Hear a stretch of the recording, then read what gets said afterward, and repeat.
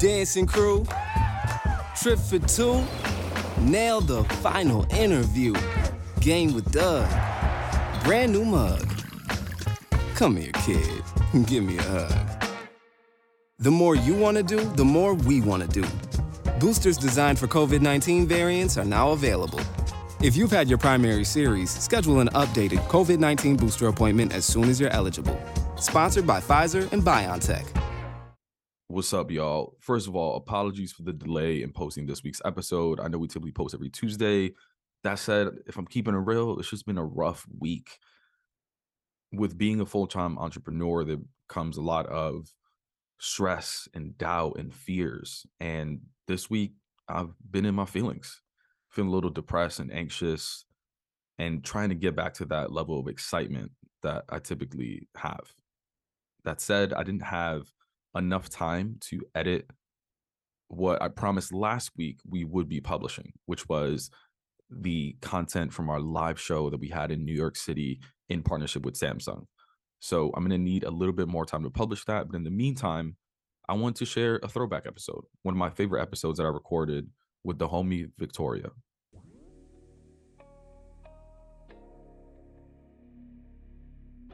What I'll share is our practices were not as inclusive as they could have been. And we did need to hire, roughly like 400 people in the time that we were doing this. And so we were like, okay, we need referrals. We know referrals are the place we're going to get talent. So we said, awesome, let's do a referral drive. And we did the referral drive. And my boss at the time told us anyone who's not at a top 10 University on Business Insiders list, take them out. And Wait, so I'm sorry. Exactly, I'm sorry. a referral drive. I'm sorry. Like, you hear about these things in articles and all of this, and I'm just like, no, They're real. What? And also, just to mention, the Business Insiders list, it takes things into consideration, like what kind of meals are served, what are the dorm halls like. Like, it's not industry specific, it's not course load specific, it's not expertise specific.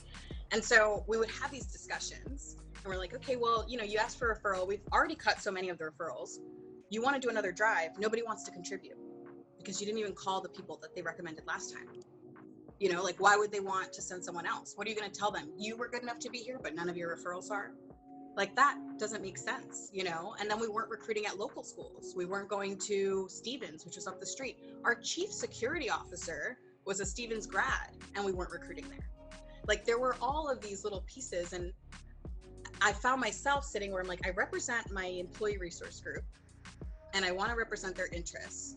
But then I also work on the recruiting team, and we're talking about strategies that don't actually benefit my group, but you want me to liaise with them to get referrals so you can try to pick out the 10% of those maybe that are good enough for you based on criteria that doesn't tell you anything about a person's success in the role. She wanted us to collect SAT scores. And at that point, I started looking for a new job. Mi gente, dímelo. What up, what up? Welcome to another episode of the Quien Tú Eres podcast, brought to you by Plural. You already know it's your boy Pavel, bringing you another special episode with another very special guest. Now, the clip you just heard in the intro is with this week's guest, Victoria. Before we get into the full episode, I want to give you a little bit of background on Victoria. So Victoria and I actually used to work together while we were both at Facebook. Let me share a little bit more about her though. Victoria is a first-generation Puerto Rican and Honduran Latina living as a transplant on the West Coast and pursuing her ancestors' dreams of thriving in corporate America. She's been described as a fierce champion, a connector, and an advocate for underserved communities. Currently, she serves as a global diversity, equity, and inclusion project manager at Facebook. Victoria has spent the bulk of her career focused on scaling teams and programs aimed at hiring and developing diverse talent. Everywhere from promising startups with just 10 employees to companies operating at scale at 50,000 plus employees. Most often, she can be found at the nearest local coffee shop, spending time exploring nature with her partner and dogs, or deep conditioning her crown of curls. With that said, let's get into the episode. All right, dope. Let's do this. All right, so let's start off with the same question I always start off with. You know, when people tell you to be your authentic self, or when you hear the word authenticity, what comes to mind for you? Yeah, I've been thinking about this a lot since we last spoke and listening to some of the podcasts you've done and just hearing back. It's like, I want something original, but it also has to be true. And so what does it feel like to me? And I think for me, it's about belonging to yourself more than anyone else. You know, as Latinos, we play roles for everybody. I mean, you're a sister, mother, you know, partner before you're anything for yourself in most of our families and our cases. And then we come into the workplace and it's like, oh, and also you're these 7 other roles and a champion for Latino culture on whatever team you sit on because you're the one and the only. And so I think there's a trap that we fall into when we first get into the workforce where we kind of forget that we are allowed to belong to ourselves first. 100%. I mean, at home, I'm still my mom's translator. I'm still my mom's like IT person. I set up her Facebook profile the other day. It's just like so many roles that we have to play. Exactly, right? They're like, well, this isn't working. Why not? I'm like, honestly, I just unplugged it and plugged it back in. I don't know what happened. Like, you could have done this. I actually hate when I go to IT. Well, used to go to IT. And then I felt like my mom because they would tell me so often. It was like, did you restart your computer? And I was like, no. And then automatically it fixed it. I've never felt so old. Oh, I always get, have you updated it? And I'm like, probably not. I'm going to say no. Like, every time. That's so funny. Wait, so tell me about those roles that you played like really early on, like with even like within the household, some of those early experiences. Well, I'm the oldest, so there's always, I think, the added pressure of being the oldest in your family.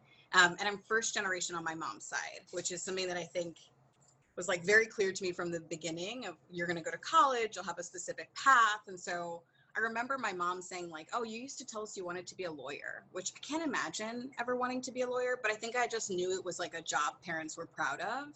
And so I'm like, that's the job that I'm going to grow up and have at some point. But it wasn't a passion. It was just like a good immigrant daughter, right? Comes here, gets one of the 5 jobs that you're told exist in the world. And like, you go and you do that thing of doctor or lawyer or maybe policeman. But there weren't, God, I didn't even know diversity and inclusion was an organization you could work on. I didn't know project managers existed as a role. And so, yeah, I mean, you're the first generation in your family, immediately it's like, pick something of success so everyone can be really proud of you. So I think there's like the pressure from that. You also are meant to set the example while helping raise your siblings, right? Because it's a village. I wasn't allowed to be a part of after school activities because I had to pick my brother and sister up from their after school activities. And so it was like, I had to be home by a certain time so I could go and meet them when they finished middle school and elementary school. So the concept of like taking on all of these roles, I think comes really early when you're first generation, especially in Latino families. Did anyone tell you that, hey, I think you should be a lawyer? Like, that's like, I would be proud of you if you were a lawyer. Or did you just like take that on yourself? Like, where did that come from? Yeah. Well, so my dad, to share a little bit about my parents' background, which I think says a lot about kind of my ideals for success. My dad was the first in his family to go beyond even a bachelor's degree. My father got his specialization in chiropractic care. So he's a doctor and he's also a fireman. So, you know, we never stop working. We have like 6 jobs. So my father works these 2 different jobs, but it was very clear to me, like you study, you work hard, you're meant to go to college and then do these next programs. My mom, I think, was such a clear example of a lifelong learner because she started going back to school when I was, I don't know, maybe in high school, maybe 8th grade. It might have been the year like right before I went into my freshman year of high school. And she just started to get her bachelor's then. And then by the time that I was in college, my mom was getting her like 2nd master's degree, like, and was continuing from there. And so I knew education was important. And I knew that jobs attached to a great deal of education and complexity were the kind of jobs that we were meant to aspire towards. That I think was a clear picture for me in my household. Very interesting. Didn't know that. Yeah, I mean, those are some dope examples to grow up with. I mean, you hear a lot of this like first generation stories. It's not that story that you hear often, right? It's like they give up so much of where they come from and then they come here and sort of like struggle, but education really like helps set your family apart, I'm sure. Yeah, I mean, so my dad was 2nd generation, which I do think is a Gotcha. key difference. But even if, so like I went to Rutgers University, and while I wanted to go out of state, I knew I needed to be close to home. So it's like, I want to have the experience of going away for college, but I need to be home on the weekends to help out. So I wanted to go somewhere that would be close enough, and I was living in New Jersey. My dad also started his bachelor's degree at Rutgers, and he actually left. And when we talked more about why, the culture and the racism that he felt being at that school at that point in time in his career and being Latino, he couldn't handle it. And he ended up transferring and going to Montclair State so that he could come somewhere closer to home where the body of the students would be more diverse. And so like even those kinds of pieces, right? Like, yes, my dad was first generation himself and had more opportunity. He made very clear to me from a young age, just because you have some opportunity doesn't mean that all of those doors are going to be open for you. And you're always going to need to really prove yourself in your space.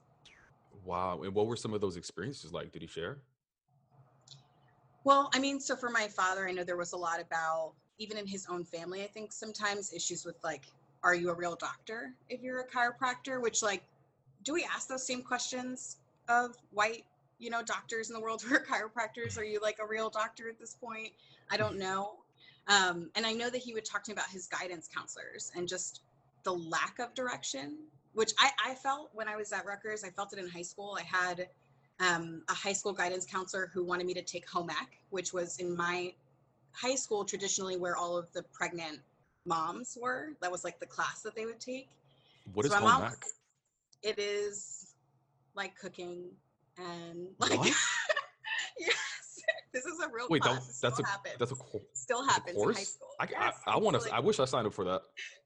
this was only people who were pregnant. And of course, like, not of course, sadly, mostly we're Latina. And so then we'd be like, fall into this, well, you're Latina, you're probably going to get pregnant. Let's put you in this class. And my mom was like, absolutely not. You were not going to put her in that class.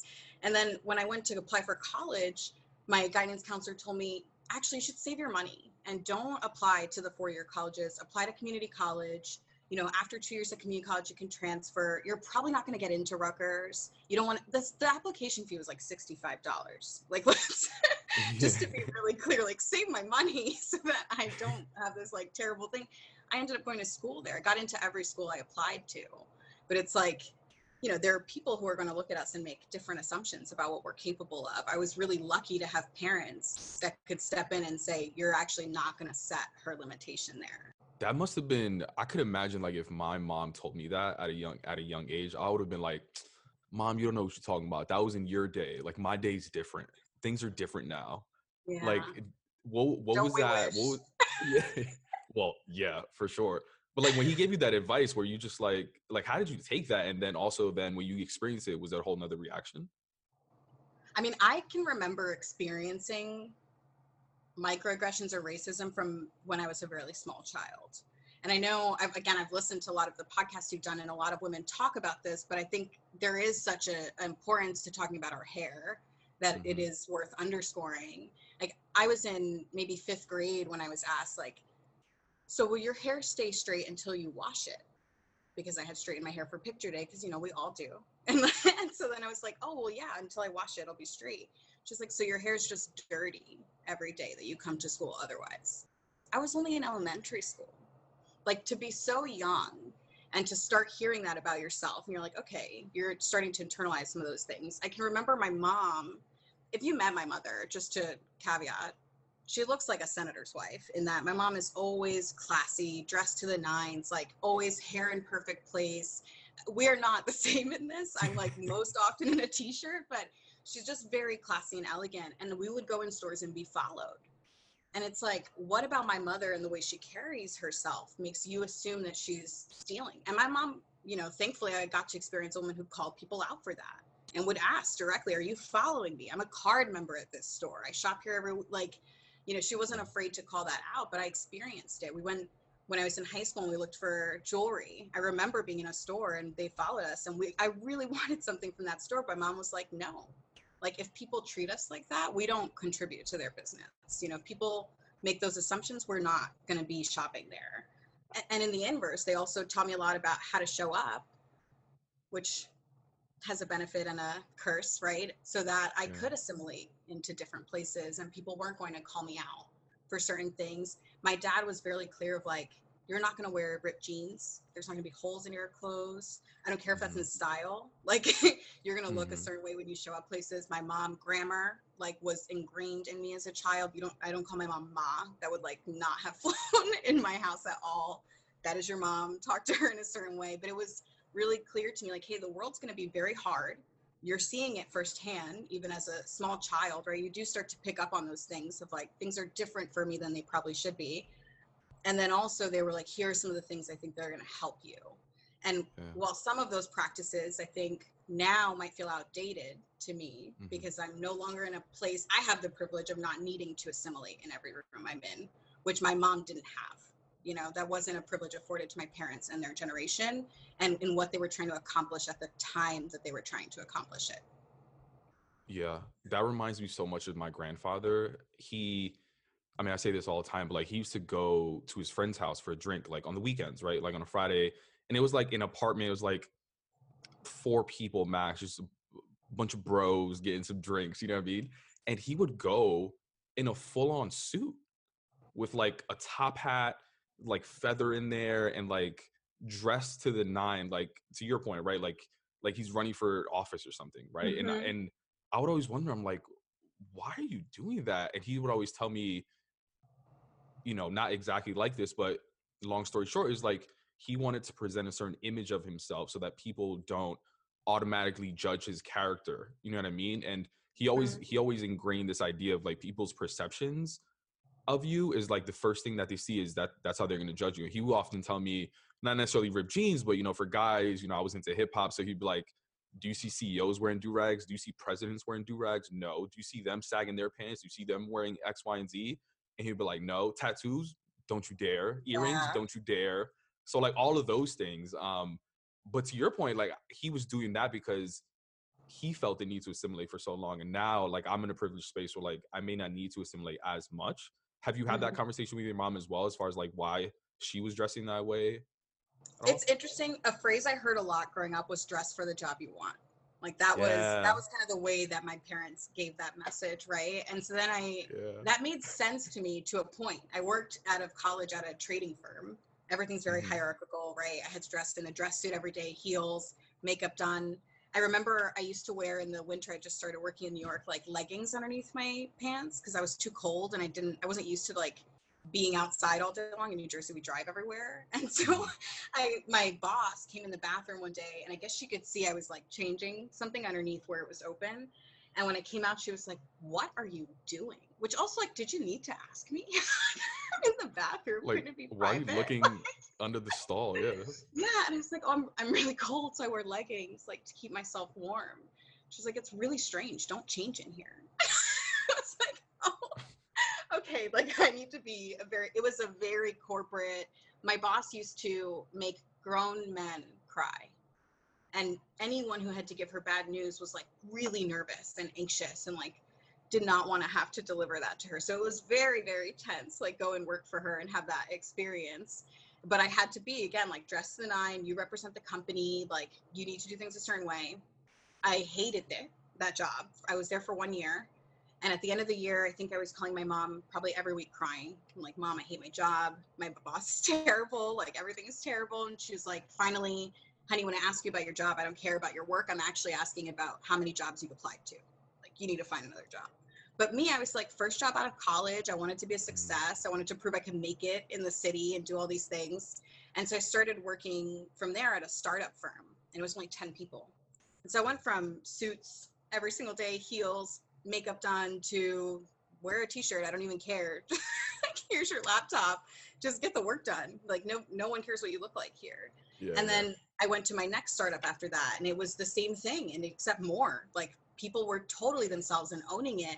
And so now my mom would say to me when I would come home from work and I'm visiting her and I'm wearing a t-shirt, she'd be like, honey, dress for the job you want. I'm like, I am. It's an engineer. Like that is the job I want.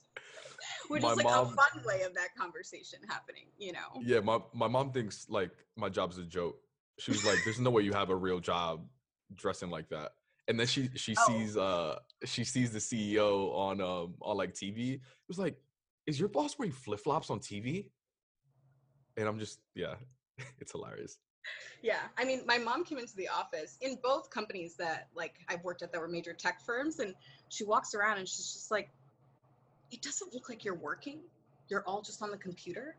Like, what are you doing? She's like, I don't, everything is built. Like, what, there's just like such a gap, you know?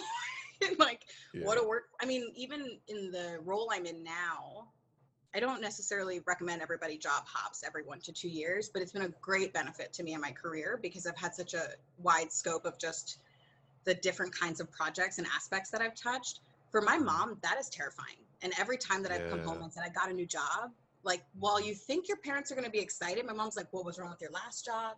You're always doing this. Like, just put your head down, keep one job, Victoria. You don't need to keep switching. They're going to think that."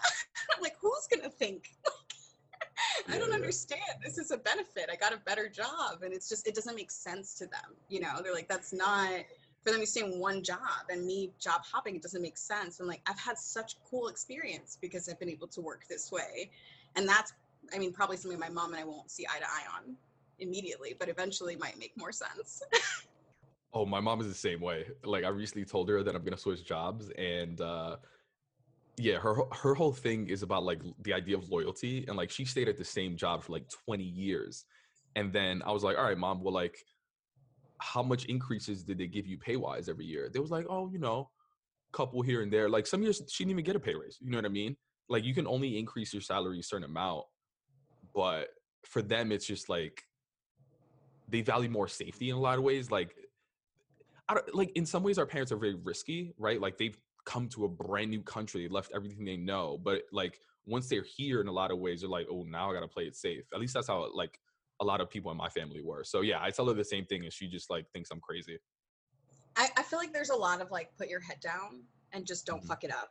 Like, Yeah. like I feel like there's a lot of that we're lucky to be here sentiment that happens in our community. And it's Mhm. interesting. I sit on kind of like a, let's say volunteer, because it's certainly not what I'm paid for, but a volunteer committee that focuses on Latin careers in the workplace. And we talk about like, hey, what are we doing to really help fill the gaps for our community? You know, I took a certification course yesterday. We're talking about organizational theory. Like I've never heard of these things before. And yet everyone else in that room was like, yes, organizational theory. Yeah. That's the next thing on this list. I'm like, I don't even have this kind of training to be coming into it. But sorry, I just got lost in that quick thought because I thought about the certification course. So where were we just going down? Oh Um man. Being risky, our parents being risky, Oh, and our but parents. they're Okay, playing it, so yeah. there's this idea, right, that they come here, they do risk it all, but then we're like, we can't lose this opportunity. We Yeah. got this. We should be so lucky. And then I Mhm. sit on this careers committee, and it's interesting because you would think, oh well, all of these people are already pretty far in their career. We must certainly know our worth, certainly be comfortable saying that we belong here. Like certainly all of us know that we're not lucky to be here. But when the pandemic hit, the immediate conversation in that room was, I feel so lucky. I feel Yeah. so lucky to be here. I'm so lucky I still have a job. I'm so lucky. And I'm like, I want to challenge all of us for a minute. Why? You know, at a time where there's such a focus on diverse talent, because that is the way that you build the best products, hands down. All the other warm, fuzzy, this is amazing, incredible work aside, this is how you build the best products. Like, that is what is most important. And then we look at just what is happening throughout these organizations. It's just, we're not, I don't know, it's like we're not ready as an organization because we're saying diversity is important, and I think it is. I think everybody cares about this, but when we actually say what do people need, where are the gaps, how can we lean in, right, we often end up in this place of like, don't you have enough? Like, we already gave you all these things and you have this job and you have these resources, can't you find them yourself? Like, can't you figure this out on your own? And so we then are like, oh man, I'm lucky to be here, I just have to figure this out and catch up to everybody else. But this is an important time for D&I. So how many companies are all trying to hire diverse talent, are like, I need to have a diverse workforce to produce this product, but aren't ready to talk about inclusion, aren't ready to make sure that we have the support in place for those people, so that when I come to this job, I don't feel lucky necessarily to be here. Sure, I'm glad I'm here. I love this company, but I want to feel like, actually, this company's pretty lucky to have me. Look at this incredible skill Mhm. set I bring. look at all of this talent, look at the resources, and now I can take what they've given me and go exponentially farther. But we're like still in this space of, I know what I need, but I don't want to ask for it because I'm lucky to be here. And the company, even though D&I is important, you know, they're also kind of saying I'm lucky to be here, and that we're not ready to talk about both. And you can't have diversity without inclusion. It will fall apart just every single time. 100%. Yeah. That was worded in a way I can say. Like, how do I say that big, overwhelming thing? But it's just, if you don't have inclusion, people can't be themselves. And then what is the point of having a diverse workforce in the first place? Before we get into that, let's take a quick break and hear from our sponsors. I wanted to know why some people who get COVID-19 get it so bad. I found out it may be because they have a high risk factor, such as heart disease, diabetes, being overweight, smoking, and asthma. Even if symptoms feel mild, these factors can increase your risk of COVID-19 turning severe. So if you're at high risk and test positive, there are things you can do, like asking your healthcare provider if an authorized oral treatment is right for you. Learn about an option at treatcovid19.com. This message is sponsored by Pfizer. Quien Tú Eres is supported by First Republic Bank. Your hard work is paying off. That's why it's time to start working with a financial partner who will always have your back. At First Republic, you'll have access to your own personal banker who knows you by name and is prepared to support your financial needs. Learn how personalized banking can make a difference for you and your family at firstrepublic.com. Member FDIC, equal housing lender.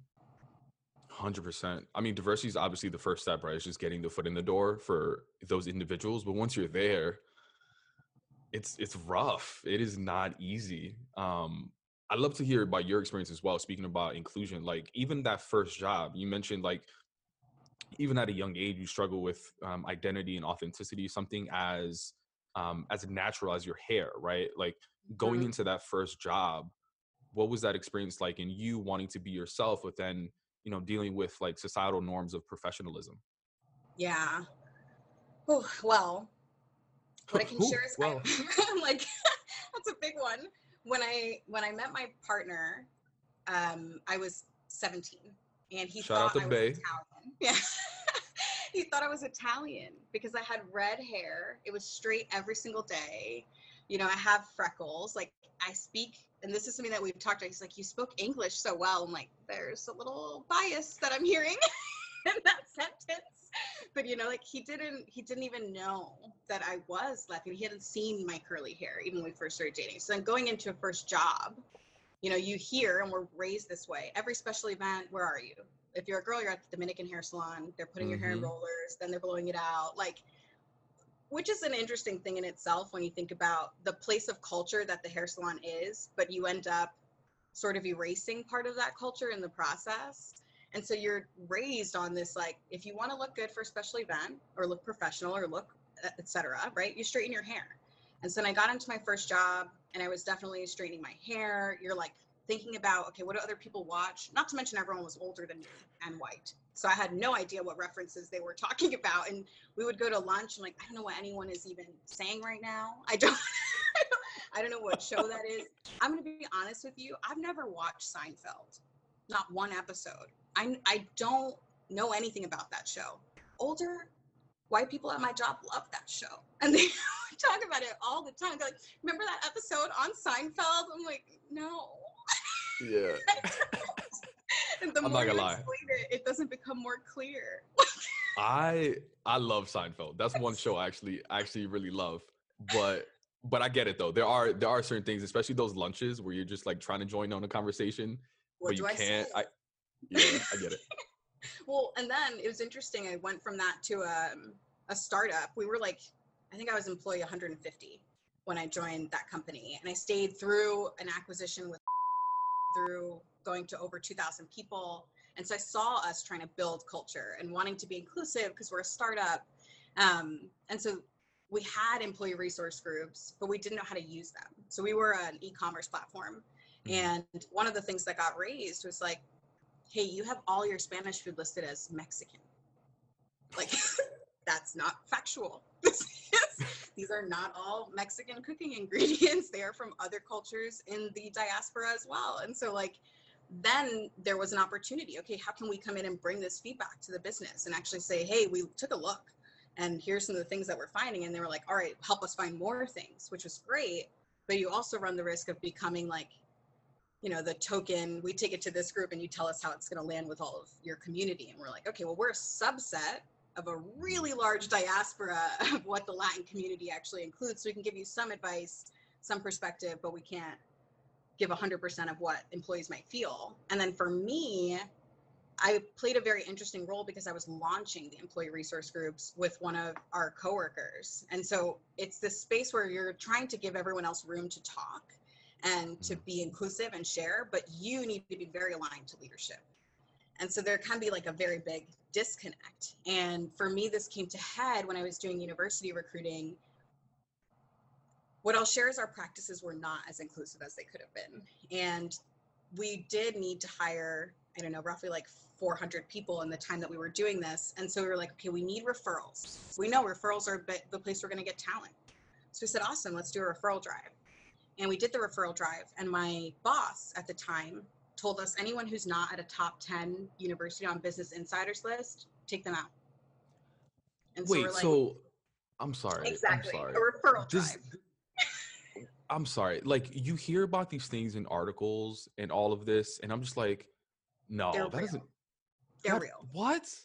And also, just to mention, the Business Insiders list, it takes things into consideration, like what kind of meals are served, what are the dorm halls like. Like, it's not industry specific, it's not course load specific, it's not expertise specific. And so we would have these discussions, and we're like, okay, well, you asked for a referral. We've already cut so many of the referrals. You want to do another drive. Nobody wants to contribute because you didn't even call the people that they recommended last time. Like, why would they want to send someone else? What are you going to tell them? You were good enough to be here, but none of your referrals are? Like, that doesn't make sense, And then we weren't recruiting at local schools. We weren't going to Stevens, which was up the street. Our chief security officer was a Stevens grad, and we weren't recruiting there. Like, there were all of these little pieces, and I found myself sitting where I'm like, I represent my employee resource group, and I want to represent their interests. But then I also work on the recruiting team, and we're talking about strategies that don't actually benefit my group, but you want me to liaise with them to get referrals so you can try to pick out the 10% of those maybe that are good enough for you based on criteria that doesn't tell you anything about a person's success in the role. She wanted us to collect SAT scores.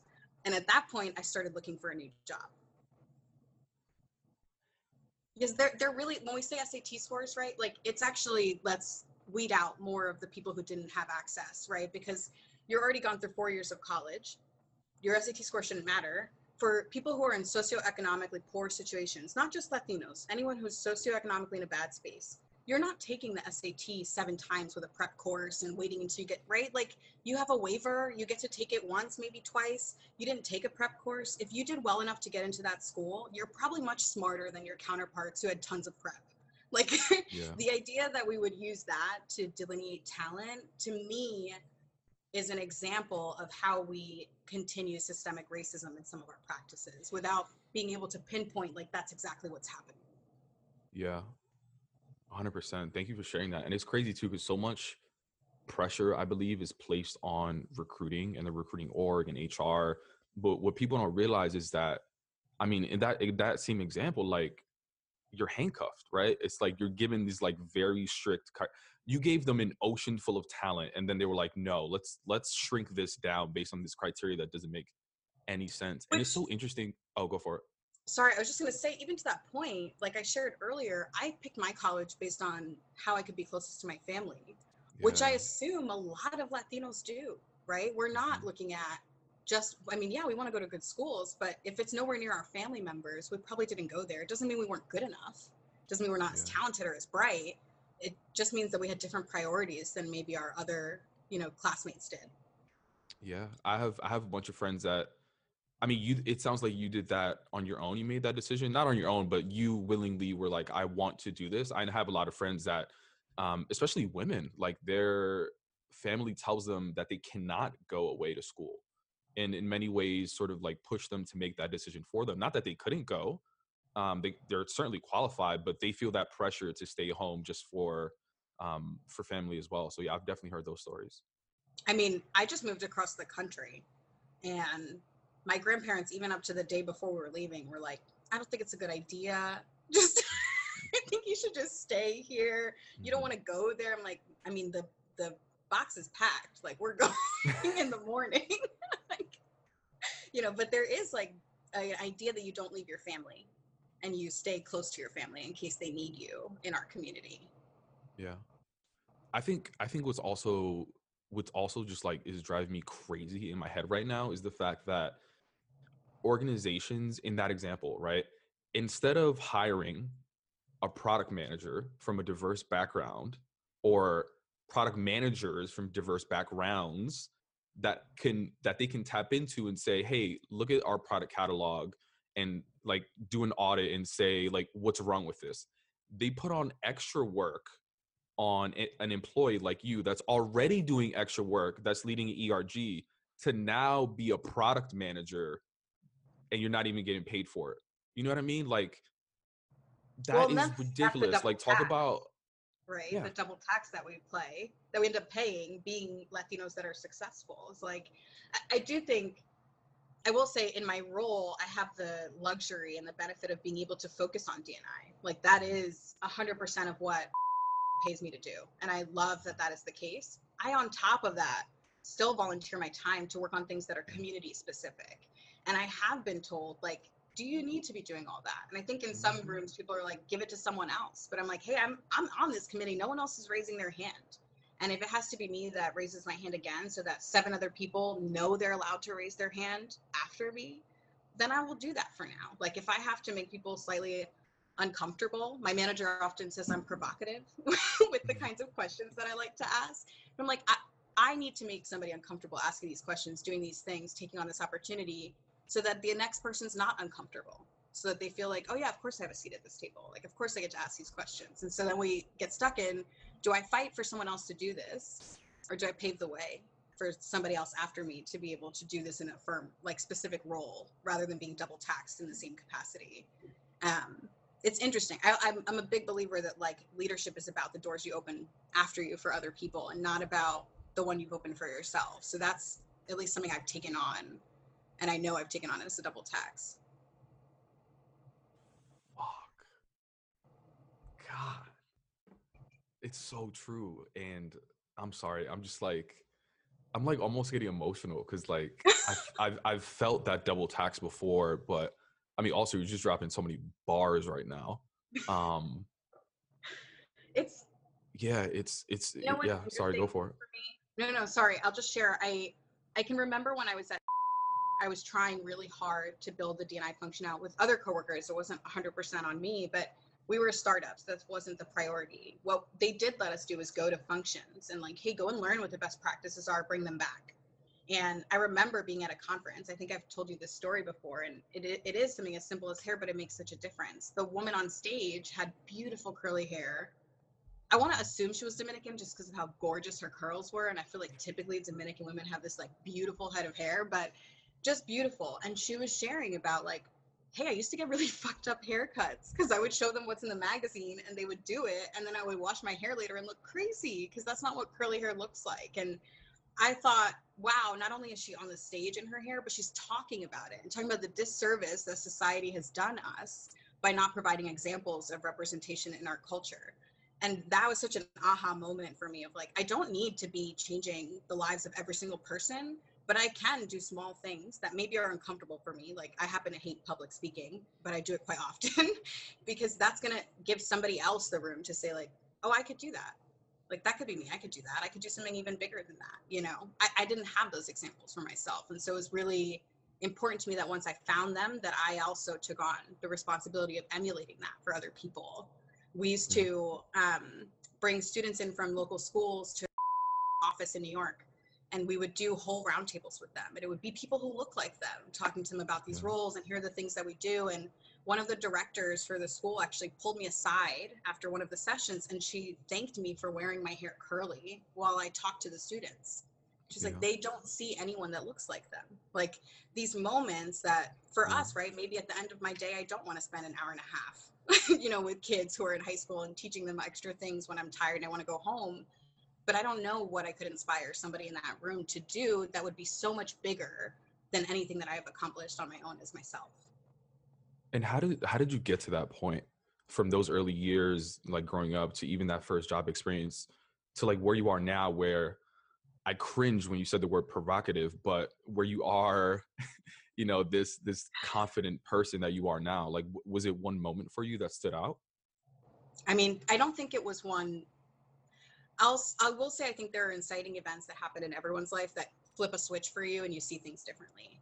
Mm-hmm. And I do think I've always tried to live with those kinds of things and morals and like, hey, I'm going to stand up for people and this is going to be important to me. But when rubber hits the road, what do you actually do? What impact do you have? And I cannot just speak up for myself. I need to be a catalyst for my community. Like that has to be the way that I'm entering rooms.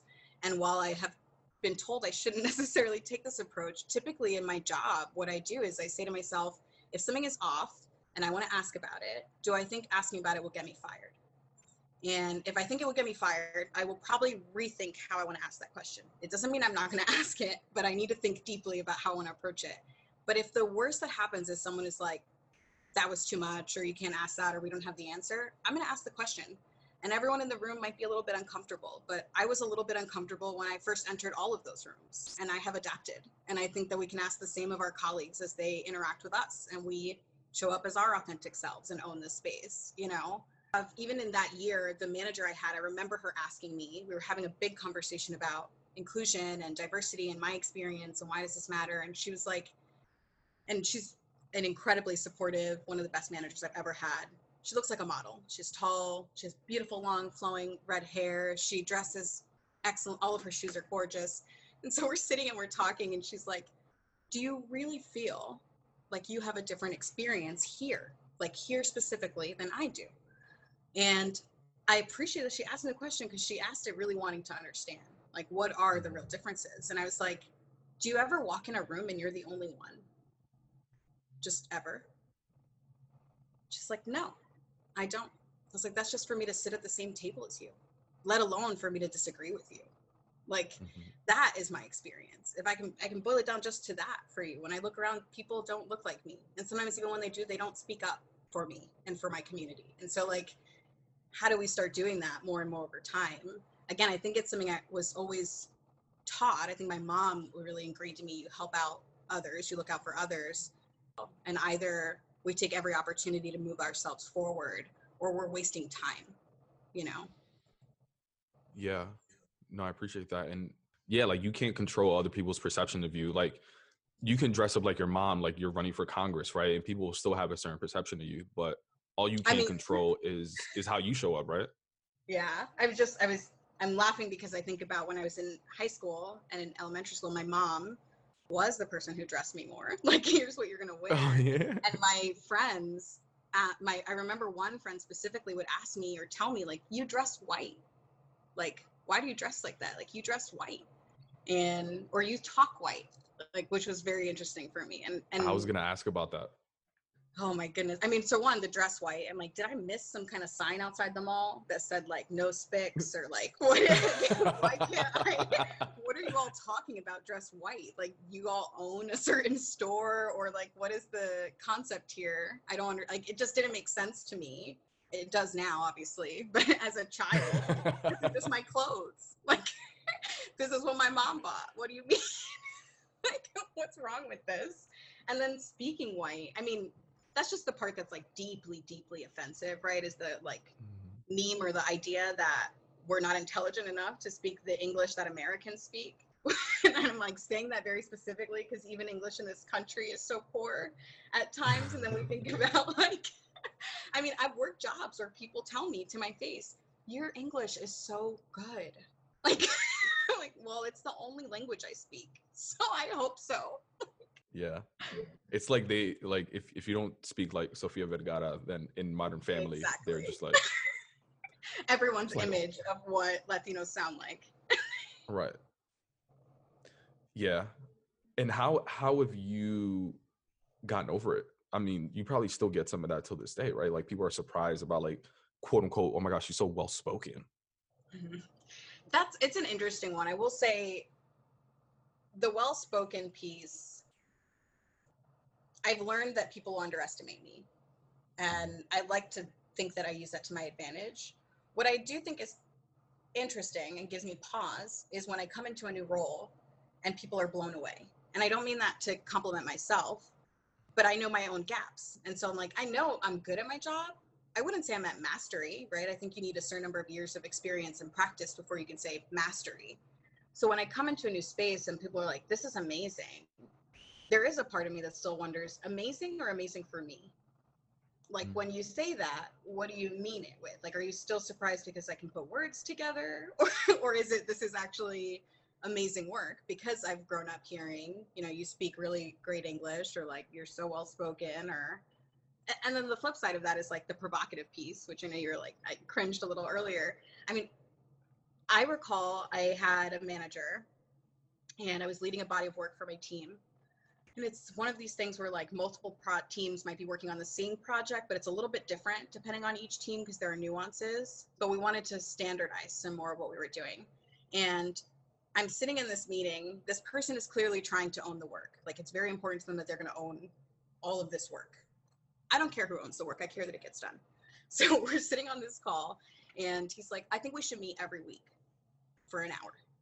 I was like, sorry, what do we want to meet about in that hour every week? It's like, oh, just to check in on X, Y, and Z. And I was like, okay, can we maybe have a standing meeting that we agree we'll cancel if we don't have an agenda? Like my team is behind on their goals. We have all these projects. We just can't commit to a weekly meeting that has no agenda. Just like that. It's not, I don't mean it to be offensive. It's just, this is what I can and cannot commit my team to doing. And we left that meeting. I thought it was a fine meeting.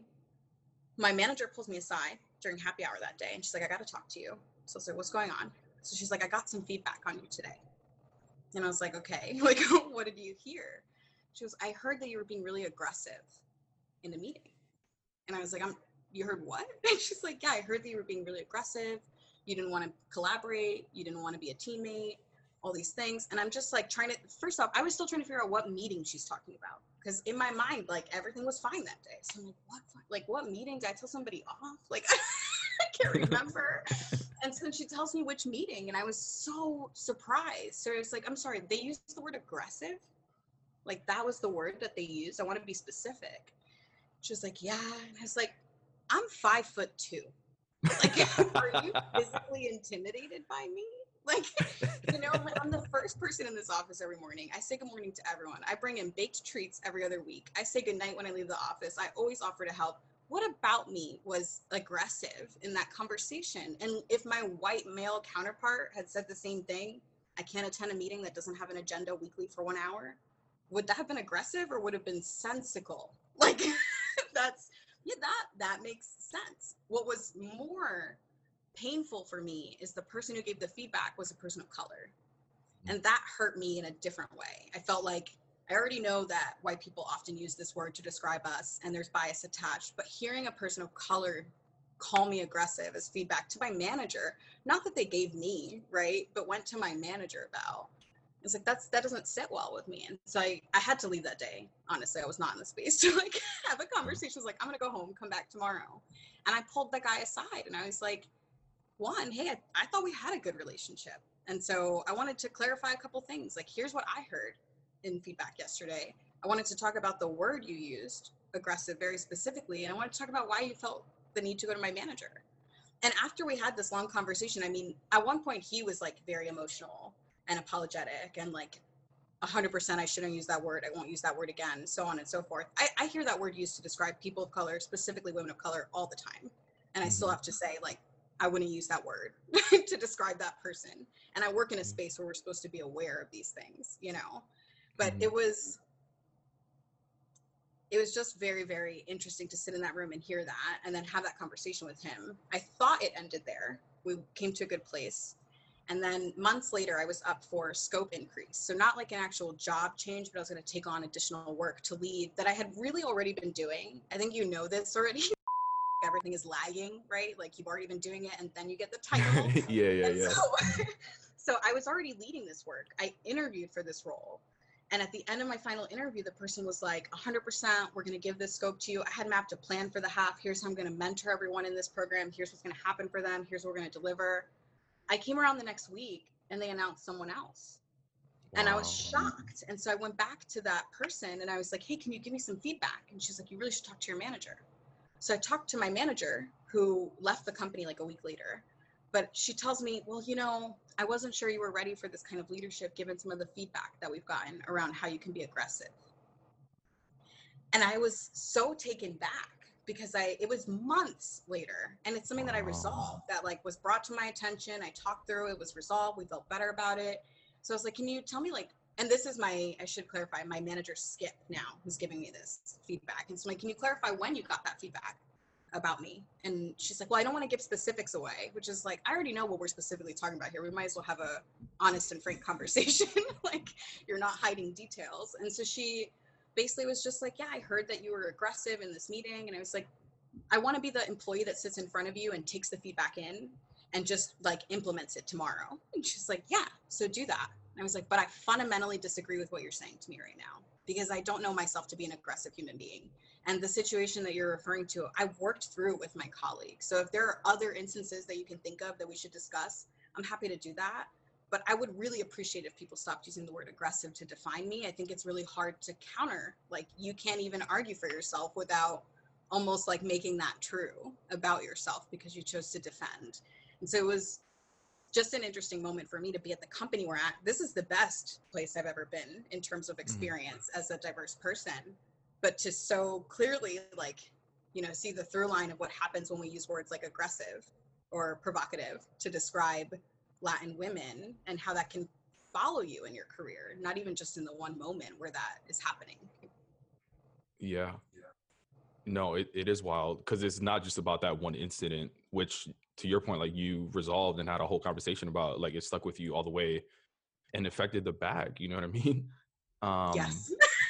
It's wild too. Like, I've been labeled as aggressive as well at Facebook. I can't even imagine you as an aggressive person. Yo, the crazy part was that they were like, I was in like a team meeting pretty much. Like, we were like going back after a meeting, and the team was being aggressive with me. I was like, yeah, but then like my comeback was like the aggressive part. Whatever. Anyway, we're not allowed to react. Don't you know that? But it's crazy too, because like aggressive, well, that whole like calendar thing that you did, right? Like, a white male counterpart, that would have been like, ooh, I love how Chad is ruthlessly prioritizing. But like, we Business get the labels. Strategic. Look at him. Yeah. Not afraid to challenge the status quo. Yeah. He would have got promoted off of that, right? Like, a male counter would have been like, that person knows how to prioritize and get shit done. But when we do it, it's like, God, don't you want to use a softer tone when you like, do I have to? I don't consider myself to be aggressive. I think I can be very direct, and I'm not afraid to ask hard questions. But again, we reward other people in the business for those same characteristics.